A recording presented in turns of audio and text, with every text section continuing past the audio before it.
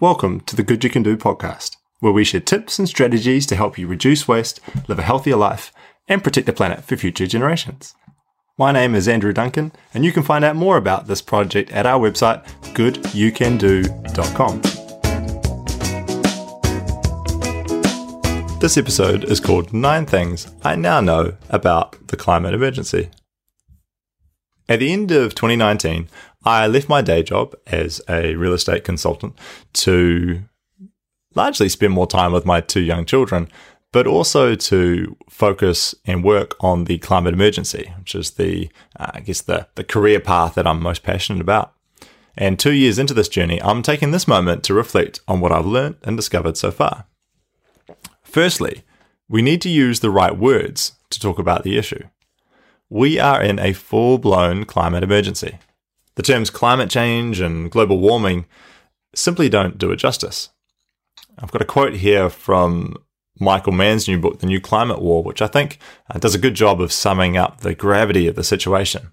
And I quote, "We are the custodians of an amazing gift.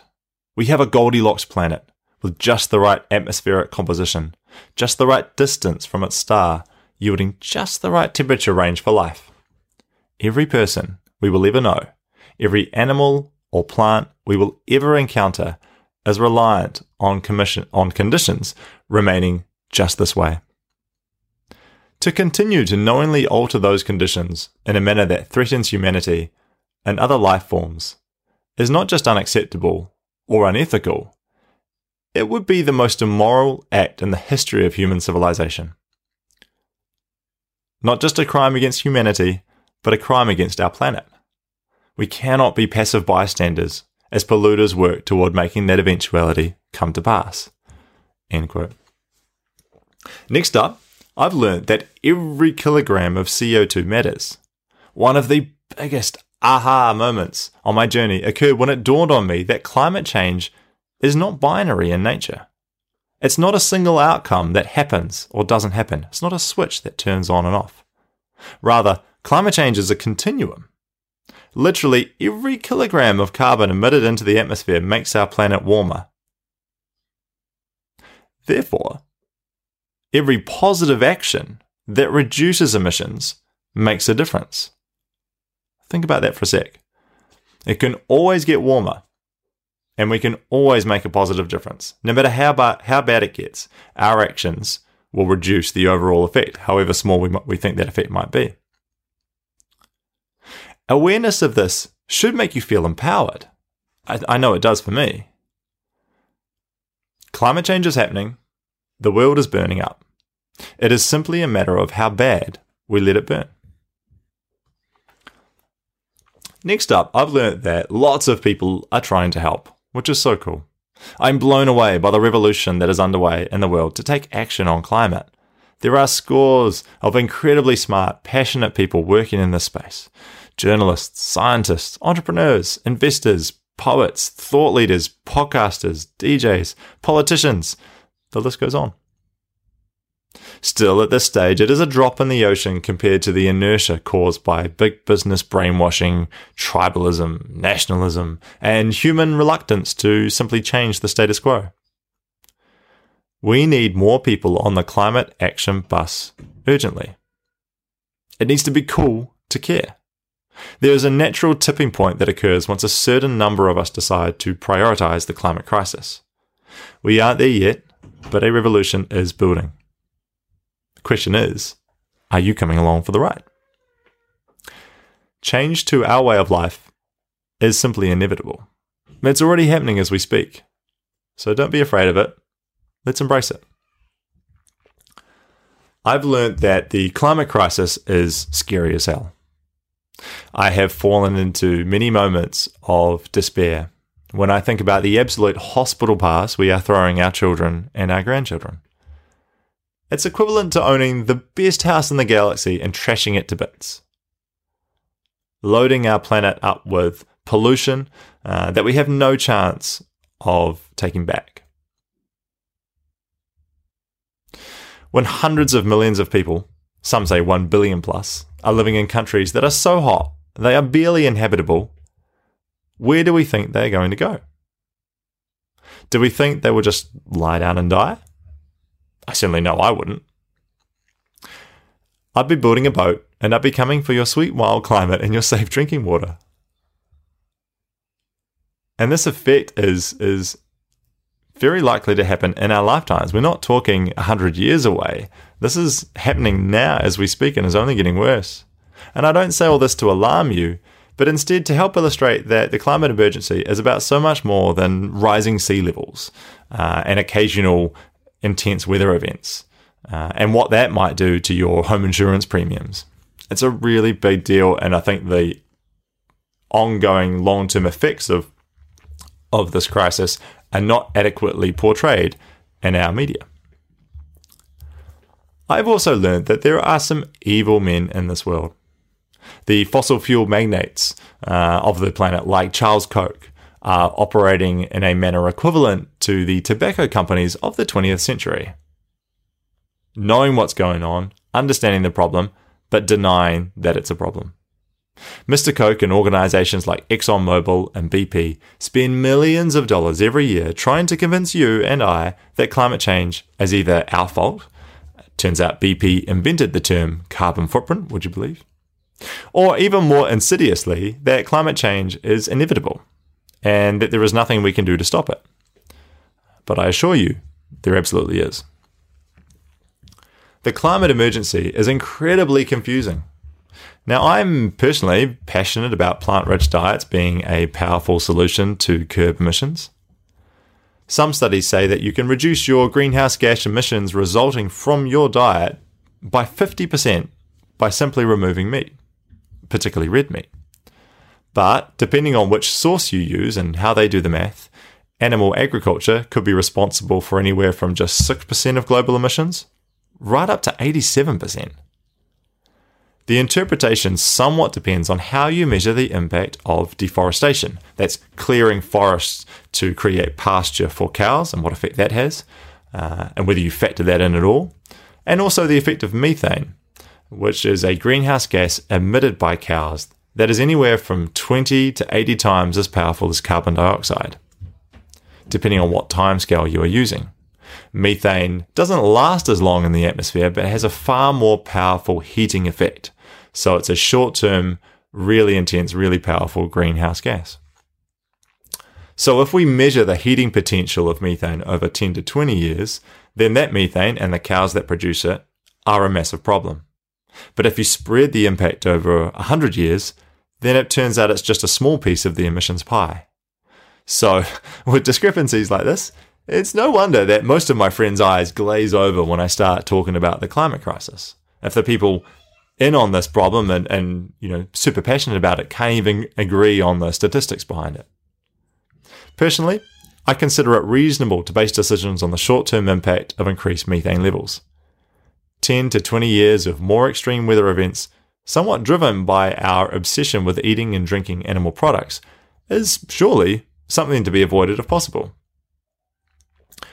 We are conditioned to believe that eating meat is normal, natural, and necessary. But is it really? I also want to talk about the link between the climate crisis and mental health. When I write about climate, I focus on personal actions we can all take that have a positive impact.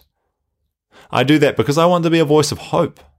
I want to empower people and show them that what we do as individuals matters. There's enough people scaremongering and talking about how bad it's all going with no actual emphasis on what we can do about the problem. But behind my positive exterior lies occasional moments of despair, depression, and exasperation.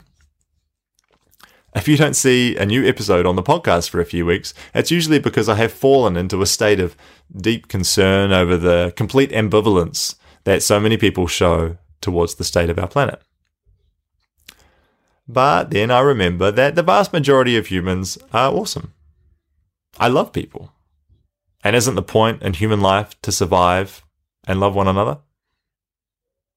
I want to share with you a quote from Dr. Sailesh Rao, which is simply, "Compassion is infinitely sustainable." And that's a real guiding kind of North Star for me. I think of that quote often and let it be a framework to make decisions by and to guide my view on the planet.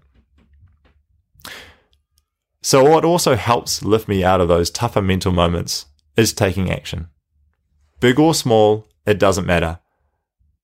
Just take a step in the right direction and you'll find that there's a lot of confidence and feeling of self-worth to be gained from that. For more ideas on that front and how it can help you, check out my podcast with changemaker Leo Murray from Why Waste. Leo is an exceptional individual and is inspiring to listen to. And his message is all about how whatever you're doing to take part and being part of the solution is important, whether that's just simply recycling regularly or whether it's composting your organic waste, whether it's riding the bus to work. What matters is not so much the effectiveness of each solution. What matters is that you're taking action.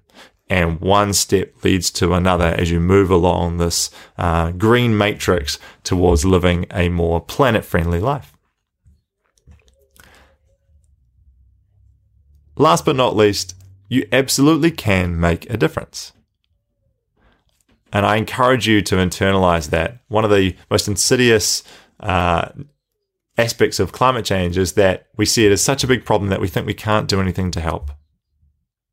Right now, we have a serious choice. We can keep being ambivalent about the problem and pass our children an absolute bucket full of you-know-what when we leave this earth. Or we can make changes now so that no matter what happens, we can look them in the eye on our deathbed knowing we took action, that we did what we could to help, that we weren't too busy to do something about it. While it's natural to feel like your individual actions might not matter, it's important to remember that change as a society would make a difference. But change as a society is simply the collective change of a whole lot of individuals. So for that change as a society to happen, we all must individually change. The most effective actions you can take are to get educated. Start by watching Breaking Boundaries on Netflix, or Before the Flood on YouTube, or Cowspiracy on Netflix is another good option as well. Embrace lifestyle changes like eating a little bit less meat, or flying a little bit less, doing a few more Zoom calls instead of one-on-one coffee meetings, driving a little bit less, taking the bus to work. You can also take really simple actions like voting for local and national politicians who prioritize the climate emergency. And if you've got some spare change, donate to effective evidence-based charities that are fighting for a cooler future. Consider the Carbon Critical Net Zero Fund, which was set up by Jamie Heather, my colleague. It's a really cool fund where basically you can donate and this fund will send that money to the most effective evidence-based climate change charities in New Zealand and overseas. Not only that, your donation is tax deductible in New Zealand and 100% of the money donated goes to the charities in question. All the fees and any associated costs are covered by Jamie and I through our organisation Carbon Critical. If you're ready to go further, and if you're looking to devote some or all of your working time to the climate crisis, check out Project Drawdown for ideas on where to focus your efforts to have the biggest impact. Project Drawdown conduct an ongoing review and analysis and ranking of various climate solutions. It's a great place to learn about the societal changes that will help us reach net zero as quickly as possible. Thanks to their findings, it's really enlightening to see that some of the best solutions are not the most obvious. As an example, I'd encourage you to check out their health and education section, which I'll link to in the show notes. And if you're wanting to optimize your career to do as much good as you can do, consider spending some time on the 80,000 Hours website. This comes from the Effective Altruism movement, but it's an incredible site full of resources which can help you make an educated decision around where you can focus your career efforts to do the most good, while still providing you with a fulfilling working environment.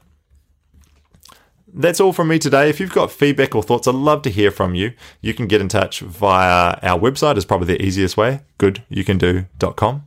Really appreciate you listening, And stay tuned for more info like this coming to you in the weeks ahead.